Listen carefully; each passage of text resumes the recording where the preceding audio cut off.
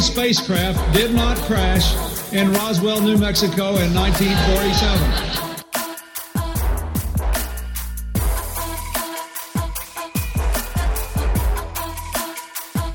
You know flat earthers, I guarantee it.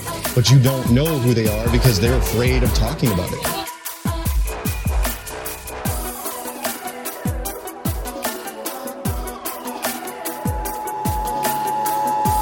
This is not a test. This is your emergency broadcast system.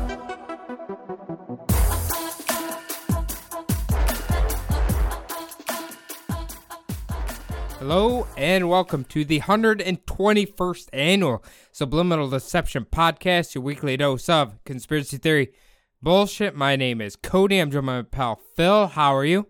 Doing good, buddy. How about yourself? Not doing too bad. Do you want to hear about my wild weekend adventure, Phil? Yes. Yeah, let's hear it. So I decided to finally treat myself a little bit, and I'd been talking about getting a new computer forever, or building a new one, and I finally said, fuck it. I never buy myself anything. I'm going to do it. So Saturday night, I go out and get all the parts and everything. I'm excited. I'm hooking up all the components. It's about 12:30. I've got it to a state where I'm like, all right, I'm ready to try to power it on. This is kind of like the most critical point because you don't know if you fucked something up or if you didn't. Yeah. Turned it on. Nothing happens. I'm like, son of a bitch. I'm like, okay, I'm fiddling with stuff. Turn it on again. Nothing happens. Start unplugging, replugging, checking all the little circuits and everything, all the components. And I'm like, I kept doing that and tinkering, and I'm looking on the internet, what could be wrong. And I reset the processor and all that. People who build computers know messing with the little tiny processor is very scary because you can fuck up that little expensive piece pretty quick. Yeah. Anyway, it is 3 a.m. and I am like losing hope. I don't know what I'm going to do. One person's like, hey, sometimes the RAM, when you get RAM fresh out of the box, it could be bad. I pull out the one strip, fires on. This stupid little fucking piece was broke from the store, and it was causing the entire thing not to work. So At about 4 a.m., I finally got it together and in a semi-functional state. I also learned that computers no longer really come with CD drives, but you need to install Windows from a CD ROM. So I literally had like the CD-ROM outside of the computer, like just sitting on top of the tower running the disk. I'm like, I don't know if that's the safest way to do it, but it's the only option I had. Yeah, I have that same setup with my laptop. Basically, the laptop I bought, like 5 months ago, has everything that I wanted except for a CD drive. So I settled, and then I bought a $40 outside of the, deal CD jack deal. But yeah, you might have wanted to choose a different time than 3:30 in the morning to be fiddling with that little processor. I'd have said maybe sleep on it. Dude, when I get determined, I don't give up. Just full of coffee and vigor. Just shaky. Dude, it's really fun, but I have like PTSD from the first one I ever built. Because I remember my old roommate, he helped me build it, and that very first one, we didn't put the spacers in it, so it automatically grounded the motherboard and destroyed it instantly. Yes, I do remember the nastiest of Nate. Stinky old Nate. He is the type of person you want building your computer for you, though. Yeah, absolutely.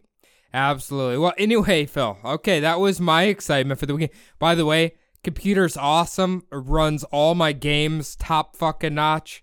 Looks amazing. So I'm really happy about that. But I do hate the Bitcoiners because you can't get any graphics cards. A new one. I had to use my old one, which is, it's whatever. But mixed with COVID, with all of those factories being, either skeleton crewed or shut down. There's a lot of computer parts and everything basically a CPU on a car. That's the reason why it's really hard to find like brand new cars right now, because a lot of those factories that were doing the CPUs were shut down.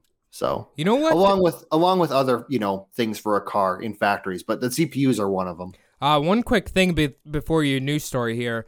Have you noticed, I've been noticing this, grocery stores are getting kind of barren again. I haven't really noticed it yet. No, not yet. Some of the products that I usually buy, there's not like entire aisles that are bare, but there are like some products that I normally like to get that are missing for like a week. So I have noticed that. I have noticed they've had maybe some shipping issues or some supply issues. Yeah, with a certain few things. I noticed it when I was at Target earlier this week. The entire ramen section was completely gone. I'd been hearing from other people, something even like a gas station inside of it is barren with supplies. So I don't know what's going on. I don't know. Nobody seems to know, but stock up on toilet paper, folks. We might be in it for again. I have a friend who bought a bidet. Okay. Life changing apparently. So we could take that whole toilet paper right out of the equation there. Just live your best life. Get a bidet and a squatty potty. Dude, she swears by the bidet. Best purchase ever. But all right, Phil. What did you have to talk about? Nothing as monumental as getting a bidet or anything. I was just going to mention kind of a news story that broke after our podcast taping last week was Andrew Cuomo, I should say, resigned from his office of governor because of all the sexual harassment allegations. And I guess I didn't realize this, but he was actually in the process of possibly being impeached. So much like the character that we're going to talk about today, faced impeachment and decided to bow out. So very quotable quote from Mr. Andrew Cuomo. Yeah, apparently he said, "I'm not perverted, I'm Italian." Okay. Yeah. Wow. Okay. So obviously he's meaning, I guess, that Italians are a little extra friendly. They touch a little bit more than, I guess. Yeah, it would have been hilarious if he would have said that while wearing like the Super Mario mustache and like the suspenders and, maybe did the Mario voice. I'm excited to hear like your guys on Crime and Sports see what he's very Italian, obviously. I wonder what he'll have to say about that quote. Oh yeah, I hope he does mention it. That's my it's funny because, growing up in Iowa, didn't know any Italian people, didn't know, like all of the jokes that he has basically like about Italian people or about like people he grew up with, people in his family and all that. And it's fucking hilarious. But that's it's Patrigello. Yeah. Crime and Sports. Yeah. Well, East Coast, a lot of Italian Americans on the East Coast. Yes. So anyway, Phil, speaking of maybe another Italian American, actually, I don't really know. We have the continuation of Mr. Richard Milhous Nixon. Is he Italian? I do not believe he is Italian. Okay. No. All right. I don't know what Nixon is. Yeah. So he's apparently, this isn't really part of the episode. I'm just like from my research. Apparently he's descended from like British royalty. He and I believe three of his four brothers were given kind of like royal names. So they're kind of interesting. Yeah. In part one of this 2-part series, we took a look at the early life and beginnings of the political career of the 37th president of the United States, Richard Milhous Nixon, looking into what may have led to his election as president and, of course, subsequent downfall after becoming the first ever president to resign from office while embroiled in scandal and under congressional impeachment investigation. Today, we will examine the major political defining events of Nixon's political career, looking at his first ever election loss, early retirement, presidential election success, and finally, the legendary final flight out of Washington, D.C., and the shocking pardon that would eventually follow. Also, digging through some of the supposed dirty secrets of Richard Nixon's life, which were allegedly kept from the American public. And also, we're going to end with a little theory that I kind of cooked up about Richard Nixon over the past couple weeks of research that I've done. Excellent. You know what? I'm actually quite excited to hear this because outside of Watergate, I guess I don't really know that much about him, and I'm going to be looking forward to hearing the dirty little secrets about Mr. Nixon here. Yeah, actually considering he did have the 2 election wins, but he only did serve about half of his last term. He actually kind of had a jam-packed tenure in office. I'm not really going to mention a lot of his, the good things he did. I mean, some of the good things he did end the draft. He did kind of really steer us towards the end of the Vietnam War. And a lot of people don't realize this, but he actually was president, kind of really started the EPA. So something that has actually taken a lot of hits over the years, but kind of really important for, the kind of world that we want to live in. So. Right. I didn't know that. Quite surprising. Yeah. So when we signed out last week, John F. Kennedy and Richard Milhous Nixon were nearing the end of what would become one of the most tightly contested presidential elections of all time, with the opening salvo between the 2 political heavyweights coming at that year's September 26th first presidential debate. This debate was also the first ever presidential debate to be televised, with a reported 70 million Americans getting the chance to see and hear the debates and also get a really good look at both of the candidates, which wouldn't work out very well for Richard Nixon. Okay, would they previously to this have to listen on the radio? Yes, so before this, it would have been all radio broadcasts. And before that, it would have all been put into the newspapers. Famously, the Douglas Lincoln debates were all in the newspapers across the country.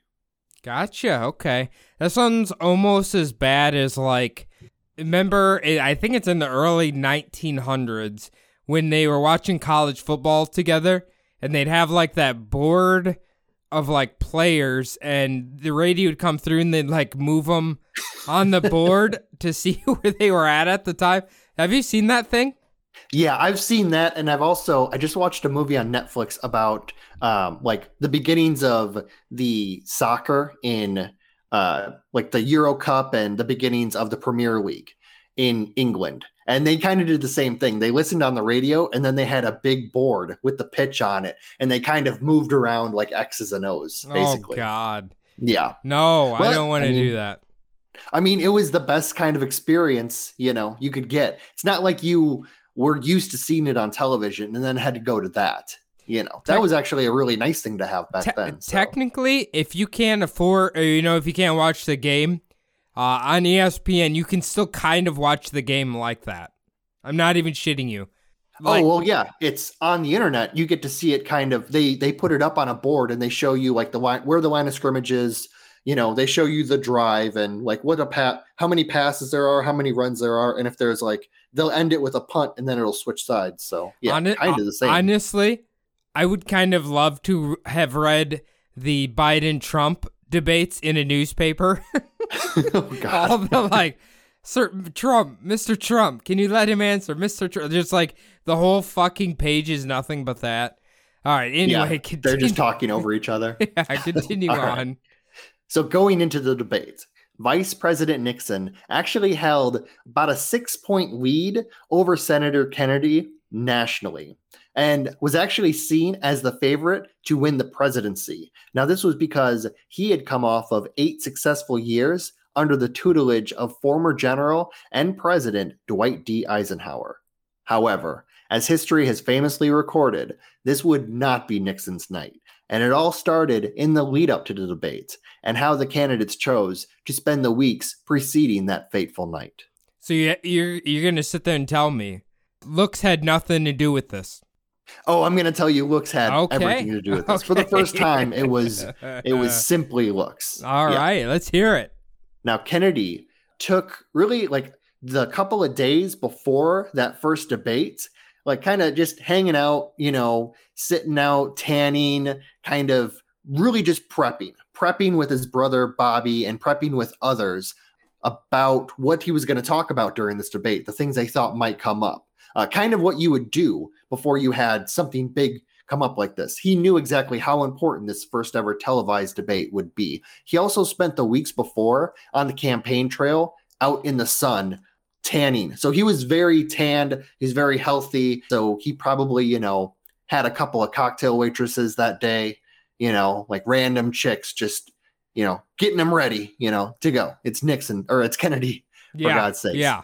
Now, in contrast, Nixon would have actually implemented a 50-state strategy, making appearances or trying to make appearances in all 50 states, including newly minted states of Hawaii and Alaska.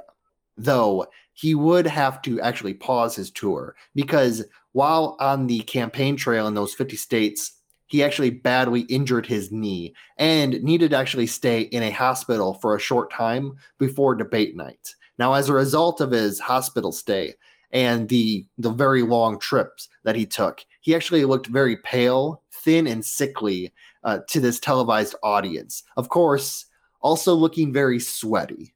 Even on 180p TV, Black you and can white, see, yes. you can see that fucking sweat on his upper goddamn lip. Here's the other thing: if he looked pale on black and white TV, you could probably barely even see him.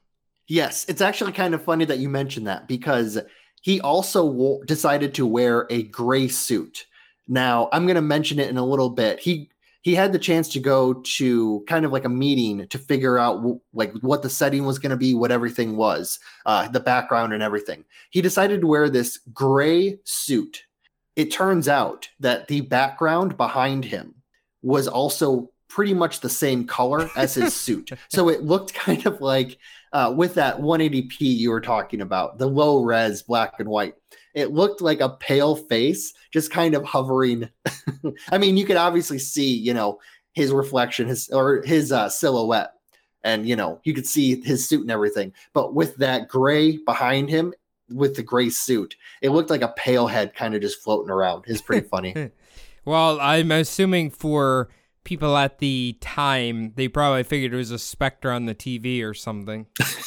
Could have. Oh my God, John Kennedy's fighting that ghost on TV. Oh, shit. Exactly. Now, before the start of the debate, both Nixon and Kennedy were, like I just mentioned, invited to a pre-production meeting for the debate, though only actually Kennedy opted to attend this meeting. When Nixon did show up, he overheard that Kennedy had refused stage makeup of any kind, trying to seem, as manly as Kennedy was. He also refused to be made up at all. He really didn't want to be seen as also like worrying about his looks. So he flat out refused. The problem was the reason why Kennedy refused the production team's makeup artists was only because he had actually brought his own team to make him up before the debate. And they gave him the best looking makeup that you could get. Even under the bright stage lights, he looked good, while Nixon looked near ghostly with a pronounced 5 o'clock shadow. It showed up very well on the black and white televisions. I feel like at this point, Nixon is literally Tom from Tom and Jerry. Jerry the mouse is always outsmarting the cat without even trying it. And Nixon is so frustrated. Like, he's literally making every bad mistake he possibly can. Yes, like Roadrunner and Coyote. Roadrunner's just out there running around doing his thing. Coyote's trying to catch him, but he just keeps fucking up. Like, yeah, exactly. So I also should mention that on that fateful night, when Nixon came into the building, he actually re-injured that same knee, causing him a great deal of pain and discomfort. It actually showed up on his face during the debate. Even though he had re-injured that knee, he still refused to call a rain check and postpone the debate. Well, I think this might be the real indication why he did not make it on his football team. Too injury prone. Yes, quite injury prone. I'm going to get into it a little bit later, but yeah, he was very clumsy, very unathletic. There's actually a lot of funny stories about him dropping pens. Also, whenever he had to put a pin on like a returning soldier from the war, they basically had to fix a little clip device to the pins because he kept stabbing the soldiers with pins. Very clumsy. He's making sure they weren't a commie. Yeah, exactly. Commies don't bleed. So, yep, you bled. You're good. Now, the next day, Kennedy, of course, pulled ahead of Nixon in the national polls, with Nixon's vice presidential candidate, Henry Cabot Lodge, reportedly having very harsh words for his running mate, saying that son of a bitch just lost us the election. Now, Lodge had actually watched that debate on television, and it should be also mentioned that Lyndon B. Johnson, Kennedy's future VP, also thought that his running mate had lost the debate, though the old school Johnson had only listened to the debate on the radio rather than watching it on television. Gotcha. Okay, LBJ. Well, we kind of know LBJ, I don't think, really liked Kennedy all that much. No, I mean, Kennedy had just beaten Lyndon Johnson in the primaries. It was very obvious to Johnson at this time that Bobby was taking more and more of the kind of spotlight in the future administration too, like anything that would come of this. Johnson, I don't know, I'm not exactly sure like when he started to feel like he was being shut out, but definitely it was right away during the presidency that he knew that his vice presidency wouldn't be as monumental as Nixon's had been. Gotcha. Okay. Now, though it wasn't the only debate, and as for the last 3 debates that Nixon and Kennedy had, Nixon would actually do much better. He would be a lot better prepared and, of course, more well rested, because that was the biggest problem, was all of the hospital stays and the long trips. Most importantly, he would be camera ready. However, the first one of the 4 proved to be the most consequential, as the amount of people that would watch the next 3 debates would drop by about an average of 20 million viewers apiece, below the 50 million mark. It also appears that the American people had made up their minds during the first debate, as Kennedy would go on to win the 1960 presidential election, though controversially, I might add. Oh, okay. What's controversial about it, Phil? Well, so the 1960 presidential election, Kennedy barely won the popular vote. He got 49.7%. This was to Nixon's 49.6%, with a total of about 118,000 votes more nationally than his opponent Nixon, out of the total of nearly 69 million votes. The controversy comes with the Electoral College, though. So Kennedy only won the swing state of Illinois by 8,800 votes. He actually only won Texas by 40,000 votes. Now, this one's kind of obvious, but Texas is the home state of Lyndon Johnson. He has a lot of political power there and a lot of political allies. Most importantly, George Parr, who is very important in his home district. In Illinois, Kennedy had a supporter. This was Chicago Mayor Richard Daley. He held extremely tight control over Cook County political machine and is suspected of rigging the election in Kennedy's favor. Okay. All right. Well, I mean, we know Chicago can be ripe with corruption. So there's that. Yeah. Also, there are conspiracy theories that Kennedy's father, Joseph Kennedy, was kind of in tight with the mob, and it may have helped sway the Chicago election. They might have had a hand in it too. That's only like the conspiracy theory, though. Gotcha. Okay. Now, Kennedy had won the Electoral College 303 votes to 219. However, if Texas and Illinois would have swung the other way, Nixon would have taken the Electoral College 270 to 252, just barely getting enough Electoral College votes to win. Now, Nixon did hold off on accepting defeat. He would have really been justified in challenging the vote counts in those 2 states. However, he opted instead to accept the result. This was mostly just to preserve national unity, though he would carry extremely bad feelings about this possibly fraudulent election into his future political campaigns, also really never wanting to be cheated again. Gotcha. Okay. It's interesting to me. I mean, obviously we don't know if there could have been cheating there or whatever, but let's say theoretically there isn't, this is probably the last time someone, the loser, I guess, didn't throw a giant fit about it. Yes. Yeah. Well, I mean, Gore, Bush, there was a huge thing about Florida there. Yeah. There was, I would say, I don't remember, did Hillary Clinton, did she challenge that election at all? I don't think she did. No, not a lot. Yeah, I know there was a huge challenge, of course, in this last 2020 election. Obviously, everyone knows that. But yeah, it's literally still going on, Phil. Yeah, I know. In Arizona, especially. You can hear it on news. And they're out in some cabin in the woods, trying to count votes now as we speak, probably still. Okay. All them secret Antifa votes. Yeah. Oh, yeah. All the ones from China. All the ones on bamboo paper from China. No, I think that's over by now. But in 1962, the California Republican Party felt confident that they could actually win back the governorship of the state away from the one-term incumbent Democratic governor, Pat Brown. They would actually ask Richard Nixon to run against him, hoping that his carrying the state against Kennedy in 1960 would translate into a win for Nixon and the GOP. Now, even though Nixon led Brown for most of the entire race, he even had a slight lead over him the day of. Brown actually made up a lot of ground throughout the campaign and upset Nixon in stunning defeat, winning by just over 5% of the vote. So he's got back-to-back defeats here.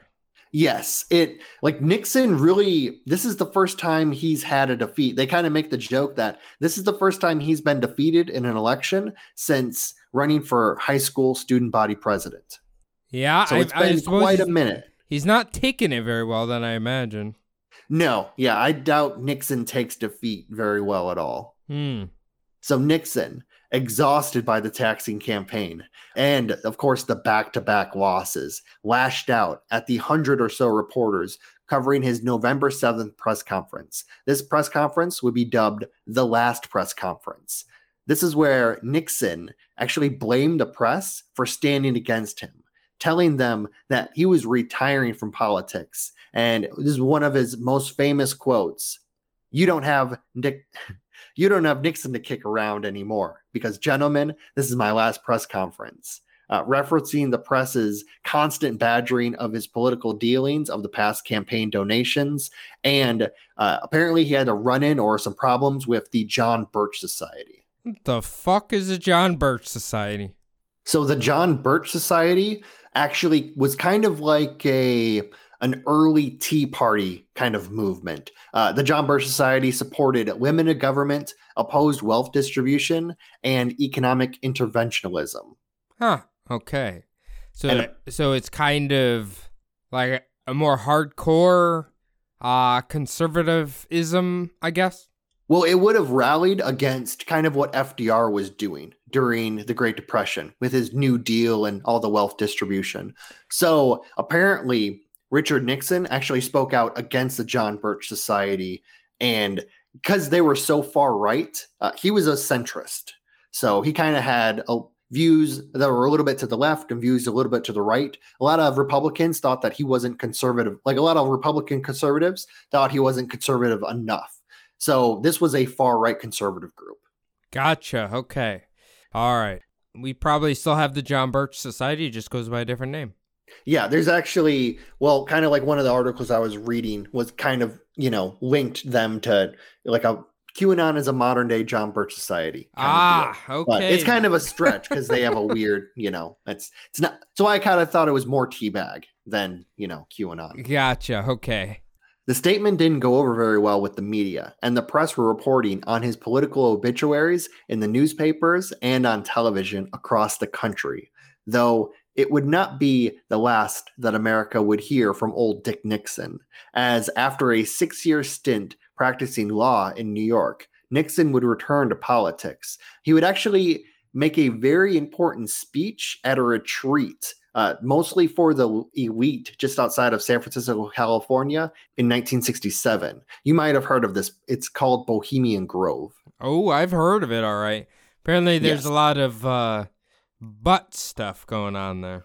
Yeah. Yep. A lot of old men fucking each other, apparently. Allegedly. So, yeah, apparently he made a very important speech, and the next year he was elected president. So he kind of came out of nowhere to pick this up. Okay. Now, once again, running for president. Now with the apparent backing, like we just mentioned, of Barry Soetoro and a freshly hatched Jeff Bezos on his side. This time it was the pivotal 1968 presidential election, which saw Richard Nixon defeat the Democratic candidate, Vice President Hubert H. Humphrey of Minnesota fame, and the segregationist candidate, George Wallace, after the blockbuster announcement made by LBJ that he would not be seeking re-election in 1968. Also happened that cycle was the shocking assassination of Robert Kennedy that summer at the hands of Sirhan Sirhan. Unless, of course, you're one of the many Americans that subscribe to the theory that it was actually Ted Cruz's father. It's Ted Cruz's father. Also, I see what you said here about Democratic candidates. I don't know if you know, obviously, LBJ set in motion a lot of the civil rights. Did the Democrats, were these the Dixiecrats here? Hubert H. Humphrey? No, so the Dixiecrats were actually voting for George Wallace. Okay, I see. For some reason, I read that as that was his vice president nominee. Hubert Humphrey's vice president nominee was George Wallace. No, sorry, I might have said that wrong. So he went up against the Democratic candidate, which was at the time the vice president. He was LBJ's vice president, Hubert H. Humphrey. Gotcha. There was also a third man running, main contender, I guess you could say, running in this election, segregationist candidate, George Wallace. So like you were talking about, the Dixiecrats broke away. What happened is a lot of these southern states went to George Wallace. In some of those southern states, they didn't even put Hubert Humphrey on the ballots. Yikes. Okay. And obviously we know, I'm guessing they didn't start merging into the modern day Conservative Party until well after Nixon's time. This is kind of one of those the dominoes that fell, which kind of switched it from Republican in the big cities in the north to Democrats in the big cities in the north and Republicans in the south. This is kind of where it really switched, was all of the stuff that's going on during the 60s and 70s. Yeah, don't get it twisted though. Nixon, he's on tape. I don't know if you're going to bring it up about saying some very mean things about black people. Yes, he said a lot of very mean things about a lot of everybody. So he did not like non-mainstream groups. You can say that. Okay. So any kind of civil rights, any kind of feminism, gay rights, and African-American rights, any kind of anything he did not like. It was very much, the suit and tie mainstream situation. Okay. Yes. After winning the presidency in 1968, Nixon's hatred for the media wouldn't subside in the slightest, even though he was actually heavily endorsed by most of the newspapers in the country during the 1968 election. Even though he had been heavily endorsed by most of the newspapers in the country during the 68 election. I read it was about 80% of the newspapers were on his side. Dang. They even called his press conferences that he was giving tour de forces. Before Nixon, former presidents and administrations called the news media the press and understood that the press really could be an important part of winning over public opinion to their side. And they were very important about informing the American people of what's going on. However, Nixon began referring to members of the news media as the media, a term which he considered really just ominous and less favorable than the press. Can I just say this controversial statement? I'm seeing a lot of parallels between him and the last president. Yeah, I mean, there is a certain playbook, but Nixon really did kind of lay the groundwork for all of this. Really, though, too, Nixon did have his vice president, Spiro Agnew, go out and give speeches talking about how the media was kind of like this, how they were separating themselves from the American people, kind of becoming the elite. So there was like kind of the ideas being pushed around that the news media were elitists, even back then. Yikes. Sometimes some things just never change, do they? Yeah. Now, according to a May 1973 New York Times paper, there was actually reported that phone wiretaps had been ordered on reporters from 3 different newspapers, including the Washington Post, the New York Times, and the Sunday Times of London, starting during the summer of 1969. These wiretaps were verbally ordered by Attorney General John N. Mitchell through FBI head J. Edgar Hoover, though it was reported that Hoover actually wanted written confirmation for the wiretaps. When he did get that written confirmation, he didn't actually personally sign those orders. Now, at the time, only an order from the Attorney General was needed for the installation of phone wiretaps on Americans. They didn't yet need a court order. Yikes. Okay, so I guess this is more of a loophole thing, huh? Yeah, kind of. It's one of those deals where when a new technology kind of comes up and it's a little bit slow getting, figuring out how constitutional it is to wiretap phone calls. Right. I think it's like that situation is what happened. Okay, that makes sense. Yeah, this was kind of in like the waning days of the Hoover era. So I don't know if he was actually still, doing all the... He was very important during the, 40s, 50s, 60s with keeping taps on pretty much everybody. So I don't know exactly why he would have a problem wiretapping anybody. It's kind of weird in my mind because everything we hear about Hoover is he basically tapped everybody's phone. He's like Nixon. He saw enemies everywhere kind of deal. Yeah, I don't know. That is interesting. Yeah. Hoover's also known for other odd behavior too, but yeah, it's not his episode. So we won't go into that.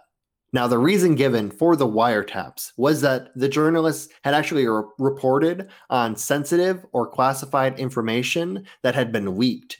It was involved with the strategic arms limitation talks between the U.S. and Russia. Also reporting that one of their sources claimed that one of the newsmen had been spying for the Viet Cong. Okay. That feels like a stretch to me. Yeah, it's one of those deals where kind of like we were talking about last episode where they were kind of hunting for communists everywhere. Now they're kind of hunting for these leakers. They're hunting for these spies. And that's kind of how Nixon changed. He was no longer hunting for communists anymore. He was hunting for leakers. And the main place he was looking was government officials and journalists, kind of like the link there. And that would actually come back in the big way. Everyone's pretty, knows about Deep Throat. Yeah. So that was probably the most famous leaker. Gotcha. Okay. I mean, that makes sense. His paranoia is rising. He's looking for enemies everywhere, like he said. Yes, definitely. Yeah, the chickens would really come home to roost on that one. So now I should also mention that journalists weren't the only ones targeted by the Nixon campaign, as the Times also reported on many unknown government officials being spied on during the same time period. This included one that we do know about, Dr. Morton Halperin. He was a member of the staff of the National Security Council in September 1971. Now, mysteriously, the records and recordings from the wiretaps were all lost by the FBI, with the exception of Dr. Halperin. Okay, so did they catch him saying something important or what?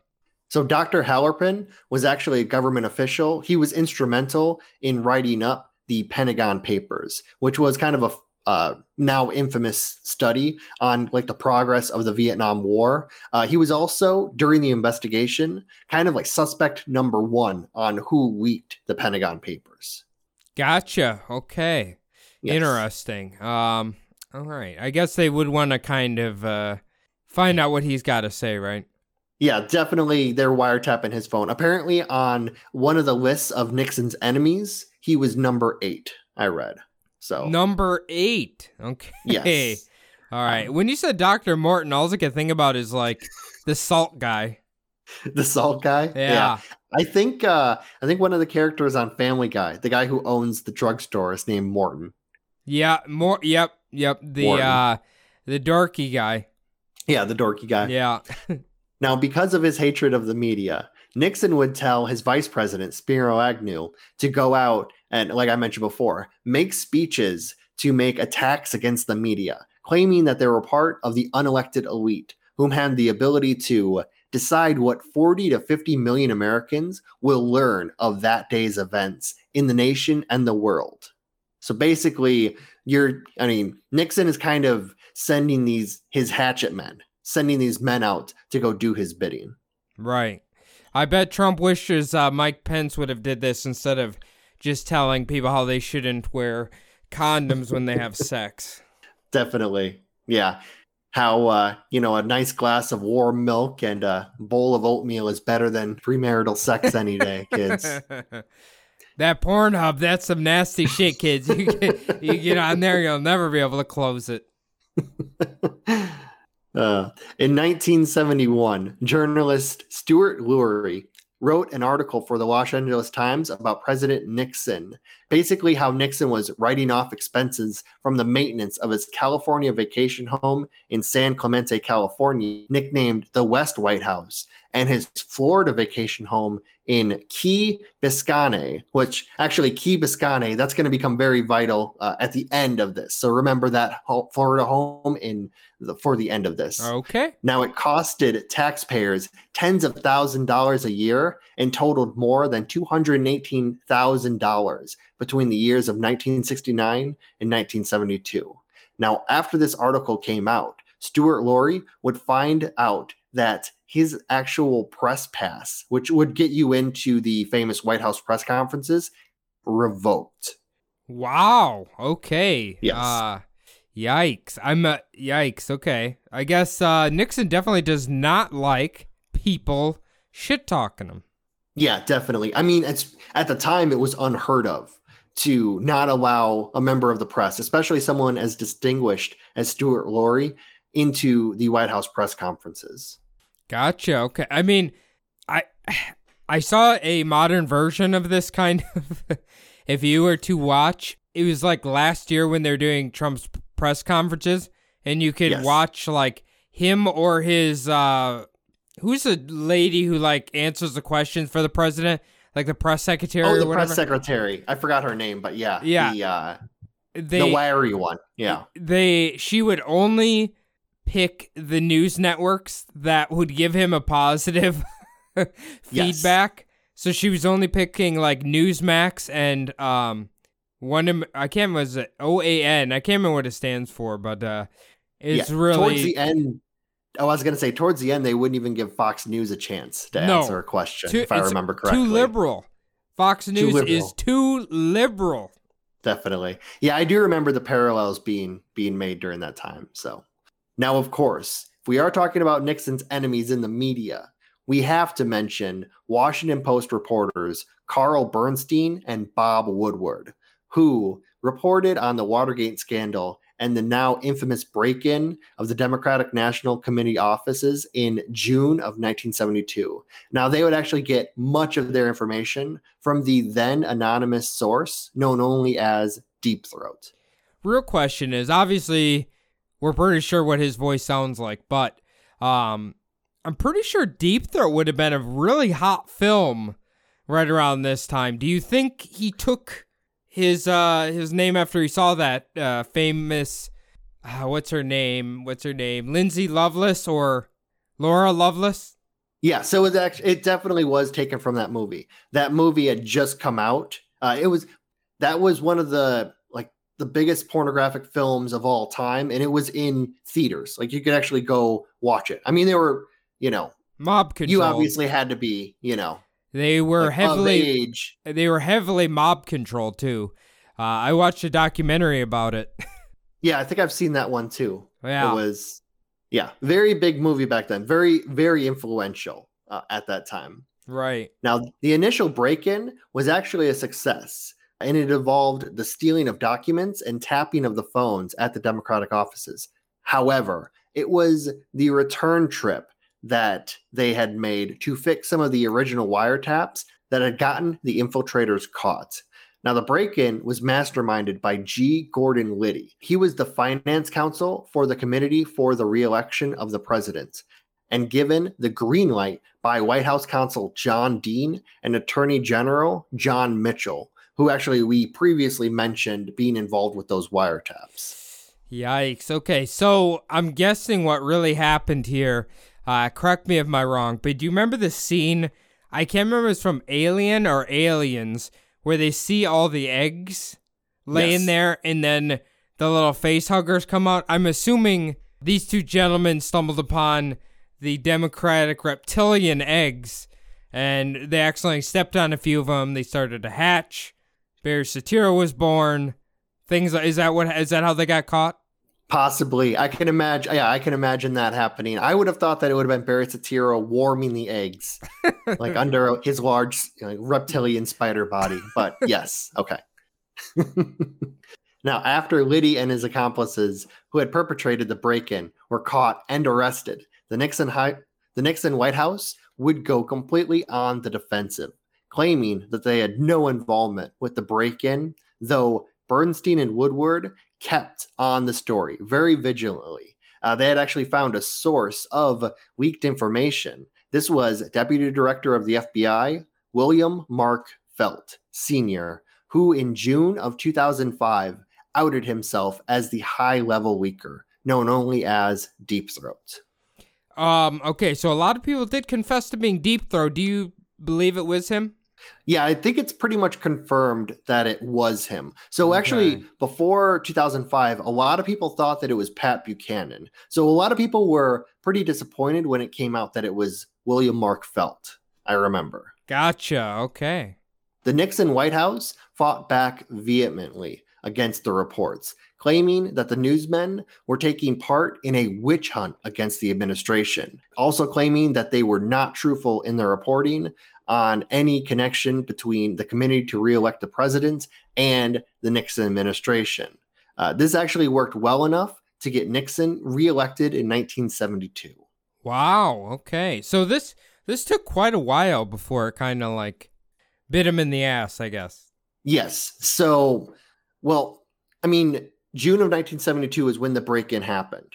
He didn't actually resign from office until August 1974. So it was a 2-year process from the time of the break-in to the time of the resignation, over 2 years. Gotcha. Okay. Now, as we mentioned before, Deep Throat, whose nickname was taken from the popular pornographic film, which debuted in the early 1970s, actually, while in office at his position, saw the connection between the committee and the administration. He felt as if he really wouldn't be able to affect any real justice or action inside of his role as deputy director of the FBI, and decided to meet with the two young reporters a total of 17 times. This was either by phone or in person in a parking garage in Virginia, which is now, I mean, for 50 years, you've been seen whenever there's like a document drop off or anything, they always meet in a dark parking garage. This is kind of where that image came from. So, okay, interesting. Yeah, there was a lot of people actually trying to figure out who Deep Throat was. So that's kind of funny, actually.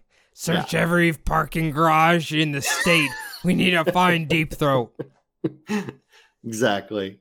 Now, feeding them damning information against the administration, they also shed light on the Nixon cover-up. One thing that I should also really mention is whenever these men who had been arrested in the break-in would basically be interrogated, they would always have kind of these high-level attorneys. It didn't seem quite right. This committee to re-elect the president really shouldn't have had these White House attorneys there. And he also felt that the information from these interrogations was being fed back to the White House. So that's another reason why he kind of like turned tail and started leaking. Gotcha. Okay, that makes sense. Yeah. Now, eventually, the House decided to open impeachment investigations against the president. And after the public finally gained access to the now infamous White House tapes, which implicated Nixon in the cover-up, on August 8th, 1974, Richard Milhous Nixon would announce to the American people that he would resign as the president of the United States. This would end an over 2-year battle to keep his part of the cover-up secret. He would leave the presidency to his new VP, Gerald Ford. Gerald Ford actually became VP after Spiro Agnew was implicated in some fraud allegations and had to leave the VP office. Gerald Ford was kind of known as a moderate, and he was the only one that the Democrats would vote for, because a new VP would have to be voted for in the Congress. So he was the only one that they would actually allow into the VP office just because of his moderate views, and everybody kind of liked him. He was an amicable guy. So interesting. Okay. So yeah. Nixon, man, he doesn't have anything good going on for him, right? His VP got busted for fraud. Yes. And now he's quitting basically, so he doesn't have to get impeached, more or less. Yeah. So really one of the big things about the impeachment proceedings, why they went forward, was because he didn't allow those tapes to be accessed by Congress. That's kind of the big obstruction charge that led to the impeachment. So it wasn't as much the cover-up that got him, it was the obstruction. But he eventually would have been impeached. They would have sludged up all of this dirt on Nixon and gotten him for pretty much anything they could. Well, if he was obstructing the tapes, then you'd assume there'd probably be something pretty damning on them, yeah? Yes. And I mean, the thing is, the Nixon tapes, there was a shit ton of hours of audio recorded on those tapes. So there was a lot of people going through them. I'm not even sure if they actually went through all of them up until the point when he was taken out of office. But there was also a short amount of time that was deleted from those tapes. And it's kind of thought that the big smoking gun that would implicate him in the real big crimes that he's alleged to have done were on those tapes. Probably were if they were deleted. No, I mean, just from what you've said already, he will do anything to cover his tracks. Yeah, definitely. If there was proof that he was using the CIA, IRS, FBI to kind of take down his personal enemies, like using the office of presidency like that, I mean, definitely it would have been huge if that was in, that amount, those tapes that were deleted. But who knows? No one knows what's on those tapes. So gotcha. Yeah. Now, for the past 2 episodes, I've linked Nixon's early years of ambition, along with his loathing for his middle-class lifestyle, with feelings of personal slights by opponents, both politically and in the news media, along with his mistrust of anyone not considered in the mainstream of American society, with the reasoning for his eventual demise and his resignation in 1974. However, there are some theories that have risen in the past few decades which aim to explain Richard Nixon's odd change in personality and his feelings that enemies were all around him. This reason was an addiction to prescription drugs and alcohol.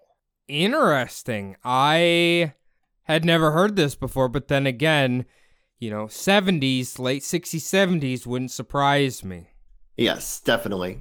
So it is true that Nixon was born and raised a Quaker, and Nixon supporters, after the allegations of drug use were made, claimed that the former president would barely even take the medication that had been prescribed to him by a doctor, let alone abuse random drugs. Now, this was in response to a January 2000 book, The Arrogance of Power, The Secret World of Richard Nixon by Anthony Summers and Robin Swan.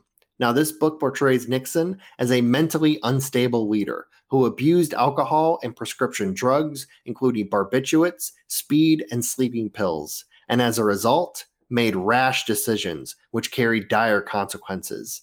These included attacks against perceived enemies both in politics and in the media, the Saturday Night Massacre, the use of the FBI, CIA, and the IRS to attack said enemies, and of course, counterculture groups.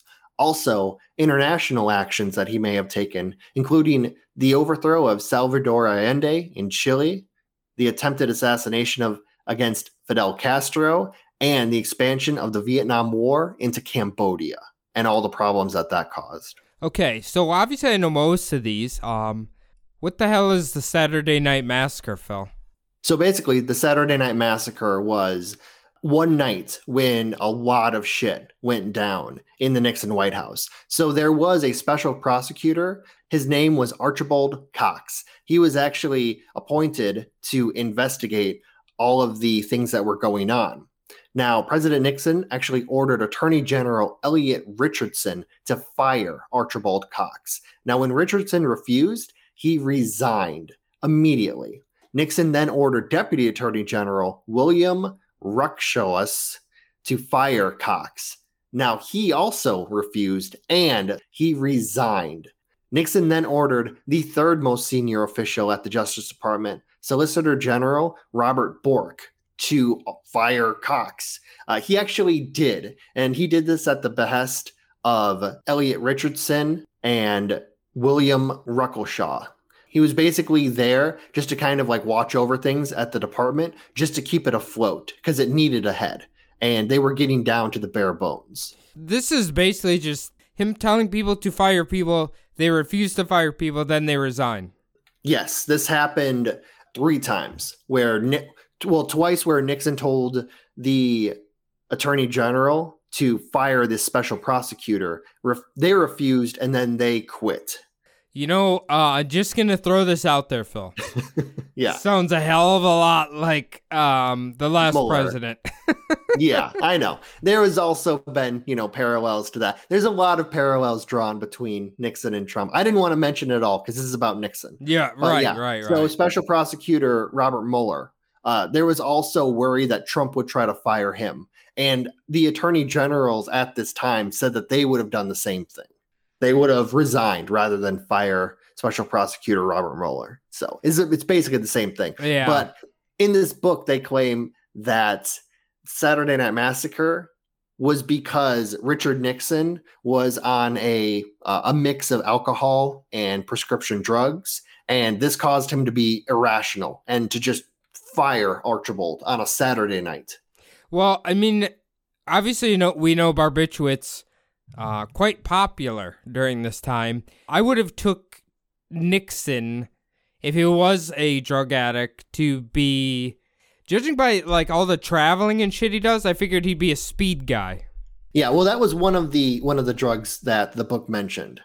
So barbiturates, speed, and sleeping pills. Okay. Which, I mean, if you're taking speed, you need sleeping pills to come down. Right. So, yeah, the allegations of drug use in the book, they actually claim that his drug use started during his days in Congress in the 40s. Okay, all right. Yeah, you got to remember too, I mean, think about how we mentioned how ambitious and, hardworking Nixon was when he was in school. Now imagine his early years in Congress. He must have just worked like a demon. So the idea of him taking, amphetamines were pretty new post World War II. So the idea of him finding out about these, something that could make you work even harder. It's not hard to imagine that he would take those, though it is all allegedly and supposedly, because there's no real proof that he had this huge prescription drug problem. Well, I mean, if you consider that kids nowadays, like, let's say professional Yu-Gi-Oh players or Pokemon, the card game players, are willing to pop Adderall to keep their game up, I'm pretty sure it wouldn't be abnormal for a president or aspiring president to be popping whatever they can get their hand. I'm assuming a lot of these drugs were just over the counter at this point. Well, yeah, I mean, I'm not exactly sure if you're a big time person, maybe you get them from just, you have your sources or whatnot. I don't know exactly how regulated or restricted these drugs would have been back in the 40s. I mean, obviously a lot more than they are now. Or a lot less than they are now. So, yeah, I think they had speed in some form or another. That you could like literally, for us, go to Walgreens and pick it up for you and your buddies or whatever. Yeah, pretty much. Oh, I was also going to mention. So it might have been that he saw the Saturday Night Massacre. was because he saw his impeachment trial coming. So October 20th, 1973 was the Saturday Night Massacre. His impeachment process actually began 10 days later on October 30th, 1973. So that might have been the reason. It might have been leaked to him that the impeachment process was going to begin. Yeah, I mean, that probably is more plausible. Yes, definitely. Yeah. Just basically, he found out something and reacted. Yeah. You know, kind of like Nixon's famous for. Yeah. Just kind of having these gut reactions and, you know, maybe even forgetting that he does it later or not realizing that people are going to take him seriously. Well, kind of those deals. Yep. Again, sounds a lot like Mr. Trump, but somebody else. Yes. Yeah, we'll just say somebody else from now on. Yeah. Sounds like somebody else. Another topic that the book brings up is that Richard Nixon's drug use and mental instability caused him to actually abuse his wife, Pat. Now, other sources corroborating this abuse of the First Lady is Seymour Hersh. He was a reporter for The New Yorker. He actually claimed that he regrettably didn't report on an incident that he had heard of. This was when Pat Nixon had went to the hospital, claiming that Richard Nixon had abused her. This was on August 9th, 1974, the same day that Nixon had resigned from office. Jesus, okay. So, I don't know about this because I don't really, I don't know. From your first episode, it seems like Pat didn't barely want anything to do with him anyway. But, yeah, there was kind of a weird thing around this time period where it's like more... Domestic abuse is like widely accepted for some reason. You know what I'm saying? Yeah, it was an unspoken, not spoken about, especially. Yeah. And that's what the reporter Seymour Hersh said, that at the time, it's just something that really you didn't talk about or wasn't reported on. He actually claimed that I read an article where he claimed that he didn't think it was a crime back then. Wow. Really. Domestic violence. Domestic, that's how bad it is. Jesus. Obviously, we've made leaps and bounds since this time period, but it's still nowhere where it needs to be. But, okay, so does he have any, proof? Or is it just kind of... It's mostly just kind of hearsay stories. Okay. He also mentioned stories that he had heard from other reporters and from Nixon aides at times when people were around the couple and people had to pull Richard Nixon off of Pat to stop him from beating and kicking her. There was another time in 1962, supposedly when Nixon had given Pat a black eye. She had actually threatened him to leave him, supposedly, during that time. Damn. But, yeah. This is all, it wasn't reported on. There's key witnesses kind of never really tell their story. So it's all kind of allegations and suspicions, stuff that had come out long after, even after her death in 1993. I just realized something when you keep saying Nixon aides, and yes. All I can think about is Nixon aid is literally something you would put on your asshole if you want hemorrhoids. It literally gives you hemorrhoids. Okay. I did not know that, but I don't. That's just what I envision a Nixon aid would do. Okay. Anyway, it's our new segment, Butt Stuff with Cody. So. There we go. So not only was there the allegations of physical abuse, also there were many allegations of emotional abuse, as the relationship between Pat and Dick Nixon was legendary for its coldness during their years in the White House, with it being said that Nixon would go out of his way to ignore and freeze out his wife, with the two never really showing any affection towards each other while he was the president. There's also a famous story of a rally in Nashville in March of 1974. The audience started singing Happy Birthday to Pat Nixon. She walked over to embrace her husband. In turn, Dick Nixon completely turned away from her, showing her his back. Oh, Jesus. Okay. All right. This is colder than fucking Tom Cruise and his wife. God damn. Definitely. I don't know why they probably don't even have a video of that, and it makes me cringe. Yeah. I mean, there's also stories they would When they flew on Air Force One together, they would sit nowhere near each other. He would eat dinner alone most nights. When he would go on vacation, he wouldn't take her along. And if she did come along, she would stay at a different place. She wouldn't even stay at their vacation home in Florida when they went there. Do you think their relationship was just like for appearances then? I'm not sure if it was meant to be. I told you I was going to end it with a theory of mine, kind of after reading all of this stuff. I kind of came up with a theory, but definitely during this time, it seems like they stayed together for show. And if they were having problems, they definitely weren't getting out of the marriage because they needed to keep it up for like the presidency and the public. So, and gotcha. Dick Nixon's image, supposedly. Okay. All right. I mean, that makes sense.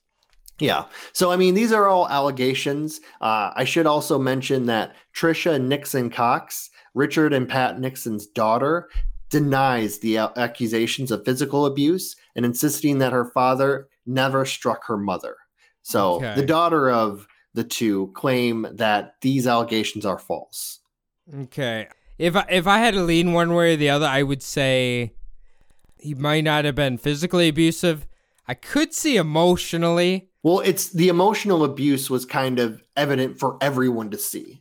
There were stories about reporters just trying to find a little bit of affection shown from Richard Nixon to his wife. And they said they just never saw it. They never saw any of them just having a nice little conversation or holding hands. I mean, he was notoriously not a touchy-feely person in public. He didn't like to show his emotions, let's just say. So maybe that's what it was. Maybe it's just a thing where he showed all of his affection in private. That could also be it too. Certainly could be. Now, for this last part of the series, I just mentioned it. I did come up with a little theory that I have about Richard Nixon. Not sure how fun it is. It's kind of it makes you a little sad, actually. So it attempts to explain why he acted like the way that he did and went to such great lengths to achieve greatness. Okay, I am looking forward to this. So Nixon, from the time that he was a little boy growing up in California, I believe hated himself and everything that he was. I believe that he fought his whole life to change what he saw in the mirror. Now, he idolized strong men and also attempted to play football very poorly, I might add, and stuck with it. I believe that this is because he saw himself as meek, and that's something he wanted to change. He also joined pretty much every single group that he came across. I don't believe that he actually wanted to join these groups, but I do think that he didn't want to be seen as completely friendless and alone all the time. He also joined the theater and debate.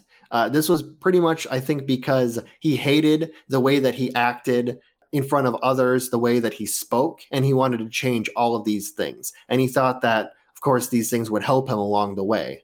Most importantly, he really, like I mentioned before, during school, he didn't date. He didn't really talk to many women.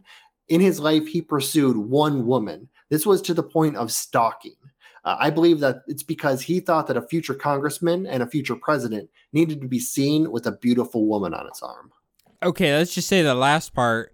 He never actually loved his wife. He just loved the image, or he wanted to have the image of having a wife. Of having a wife and a family. Okay. Yes.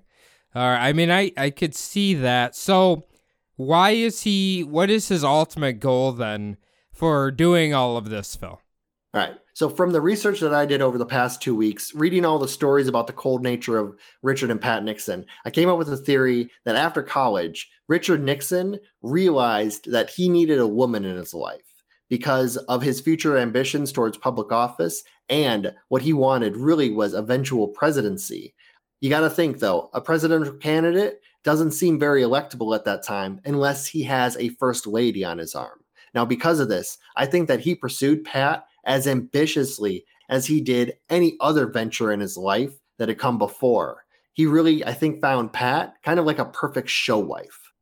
Outside of just Nixon, I think with a lot of other people in office or whatever, not necessarily just the president, but in other positions of power, I actually do kind of subscribe to the belief that they have a lot of fake marriages, or marriages for show. So I could definitely see Richard Nixon doing this. I would love to know how Pat felt about that whole scenario. She was just there for show. Was she okay with that? If that is the thing, I guess. Yeah, that's just a theory that I came up with, that his whole relationship from the start, why he kind of pursued her so ambitiously, is just something that he was trying to achieve. And then once he kind of locked her down and got into the presidency, that's kind of why his nature turned cold, sort of that situation. Kind of like he was past it. Like when he was past football or when he was past other things kind of deal. Right. Yeah, I don't know. He's a tricky fella to figure out because, like, I think we joked about it on the first episode where you said he's, like, kind of has the same qualities as a serial killer probably would have. That's kind of where I was thinking. Okay. A little bit. Like, kind of forming this perfect show life around himself. A little BTK style type thing going on there. Yes, definitely. Well, I mean, he obviously, well, who knows? He most likely didn't kill anyone. But, most likely, yeah. Yeah. But, I mean, it is kind of, he does have this mentality of, trying to gain perfection, trying to make himself into the best possible Richard Nixon he can be. So I can see that kind of. I mean, it's just a little crazy theory that I had. I just wanted to throw it in there. But I like it.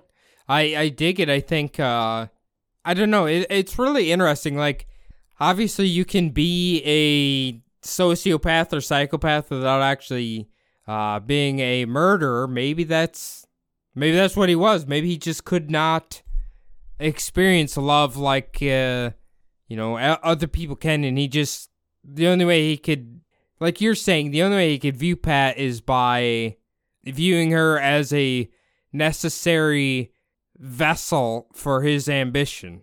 Yeah, kind of like one of the many achievements on his lists of achievements kind of deal. Yeah. Like the next step is he finished high school #1 in his class. Next step, go to college, do great things there, play football. Next step, go to Duke. All he did at Duke was study, do his little clubs, do theater, do all of that. He basically he didn't really even have a social life at all. And then what came up next? Well, now it's time to start find a wife and start a family. Do that next. And then, kind of like that deal. So yeah. Hey, you didn't really mention it, but did he actually have like friends in school? Like, or I shouldn't even say in school, because I think you did mention he didn't really, like when he was working as an attorney after he graduated from Duke, right? Or working in law, like he had to have coworkers. Like, yes. What the hell did they say about him? Or I don't know if you know. So a lot of the people I kind of found, it's kind of hard to find anyone who called himself his friend. He actually did have a longtime friend that I wasn't really going to mention. I can mention him a little bit. So the guy's name was Bebe Rebozo. He had a very good friend down in Florida. Okay. All right. Interesting. Yeah. Apparently there are allegations that they were a little bit more than friends, and the affection that Richard Nixon never showed his wife, he actually showed to Bebe Rebozo. At times they were caught holding hands, or, they had their arms around each other, kind of one of those deals, but that's all kind of suspicion and allegation. So, well, during this time, obviously, homosexuality was frowned upon, and I don't know. I guess that could make sense if he just wanted to be gay, but he hated himself for being a gay man. I mean, that does happen too. And well, if that's one of the things he hated himself for, he definitely did hate the homosexuals and their movement, which was going on at the time. He was also wiretapping them too. So, well, see, here's the thing. If sometimes this like weird hatred that goes on in your mind can, like, I don't know, it can do some fucked up shit. So I don't know. Nixon's such a weird character, and I know we're not here to talk about him, but Literally, Donald Trump is like alpha Richard Nixon. Like, honest to God. I don't even, if we're being real here, Trump's marriage kind of seems a little staged too. So, yeah. And when you were reading that thing about in Tennessee, they were singing happy birthday to him and Nixon like turned away. There's that famous video where Trump's trying to hold hands with Ivanka and she like quickly moves her hand out of the way. Yes. So there's many videos that are just like that. Or times when he says something nice about her and she looks like she's about to vomit, or goes in for a hug and she just kind of like barely touches him and moves away. Here's the other connection to that. Roger Stone? Guy worked for Nixon and he worked for Trump. Yes. And then he just got pardoned out of jail or something. Yeah, that I mean, it's the best person to get to work for you if people are making those, connections, I guess. I don't know. It's one of those deals where I don't even like Roger Stone. I'm not even very familiar with him. I just know that he kind of showed up on a lot of interview shows. I think he's a, I don't know, maybe we'll have to look into him one day. He's someone who like tells them how to navigate the press, I think, kind of. Oh, okay. Stuff so like that. He's like an aide or I gotcha. Yeah. But anyway, Phil, what do you think? Any of these allegations against President Nixon, are you leaning towards any of them? Well, obviously like the cover up and everything like that. But about the crazy stuff, I doubt that he was as big of a pill popper as the book says. I do think that obviously I like that theory that I made up, but I mean, if you look at the funeral of his wife, Pat, she died from cancer in 1993. He is visibly destroyed. He is openly bawling in front of like a crowd of people. And that is not something that Nixon would ever do. So he obviously did care for her enough to do that. I mean, if he was a sociopath, possibly he could make himself cry like that. But I doubt that kind of level of tears. That's just, you have to, like he looked visibly destroyed. Yeah. Okay. Something, he had an emotion of some kind. Definitely. Yeah, that was just a fun little theory from reading all of the crazy shit about him that I came up with. I wanted to throw it in at the end. Something just to kind of top it off. Maybe the coldness towards her that everybody witnessed during that time was because of the extreme stress of the job and maybe the pending impeachment and all of that shit. I don't know. Maybe that did something. I don't know. It's hard to say, but now, if he was finding enemies everywhere, maybe he saw her as one too. Who knows? Could be. Yeah, I mean, maybe once he retired from the White House or whatever, quit his political career, maybe everything kind of calmed down, and then it was just kind of him and Pat. Yeah, it is. I mean, there's a lot of people who report on the fact that she did not want him to go back into politics. She really didn't want him in politics at all, but he just kept having a calling to be president. So maybe they were tense about him going into politics, even though she didn't want him to go back in. Maybe that was the situation, and it just, boiled over the years into, what it became, which was this emotionally distant, cold relationship. But yeah, really, it's all of the players in that. They're all gone now. So it's kind of hard to, figure that stuff out. Right. Yeah, we probably won't ever find out the answer to that.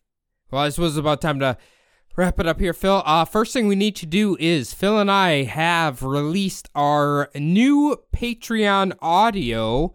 We're kind of shifting focus, and we're going to start trying to do a bi-weekly movie review show for our Patreon that will be exclusively on Patreon. We just released our first episode.